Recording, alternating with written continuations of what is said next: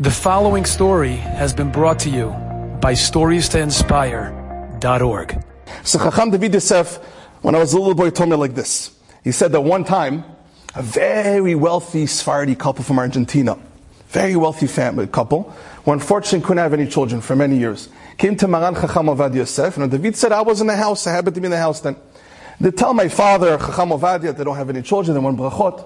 Chacham Ovadia told him, listen, if you take upon yourself ta'arat mishpacha, they weren't religious yet. If you take upon yourself ta'arat mishpacha, the family of purity between the man and the wife, and two, a kosher kitchen, I give you a beracha, within a year you're going to have a child. They said, Rabbi, deal. Chacham Ovadia shook the guy's hand, and Chacham Ovadia's wife at the time, shook the Rebbetzin, shook the wife's hand from Argentina, and they made a deal, B'ezrat Hashem, a child within a year. Now this is a very, very wealthy family from Argentina.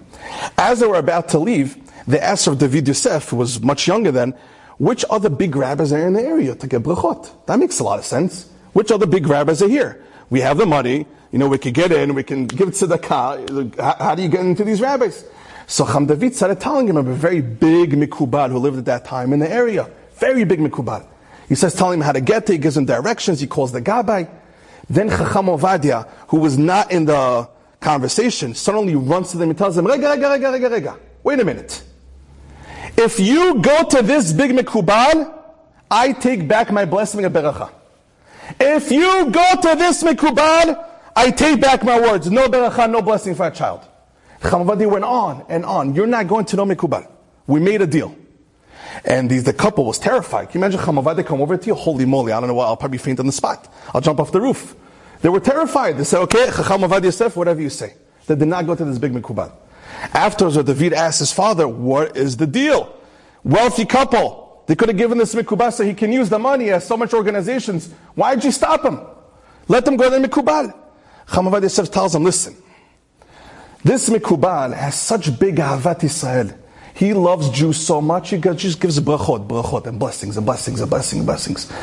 I also love Jews, but I want people to start changing their actions. Finally, they took upon themselves mitzvot. They're going to go to this mikubal, and they're going to think the reason why we're going to have a child that year is because only of the bracha, the mikubal. But it's not true. You know why you're going to have a child? Because you brought the bracha, the blessing upon yourself. How did you bring the blessing upon yourself? Because you took upon yourself mitzvot, and you changed for the better. That's where you get blessings. That's where you get beracha. Yes, it's very important to go to tzedekkim and get blessings. It for sure helps. But what's the main thing?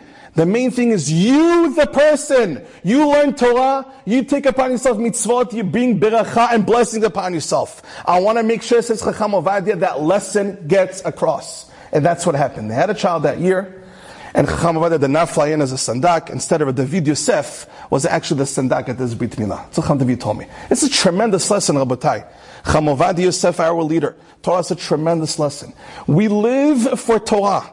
We live to learn Torah and do mitzvot. The power is in our hands. We cannot underestimate how much of a difference we can make on our lives by learning Torah and doing mitzvot and growing for the better. We can change worlds if we learn Torah. Change worlds for the better if we do mitzvot. Enjoyed this story? Come again. Bring a friend. StoriesToInspire.org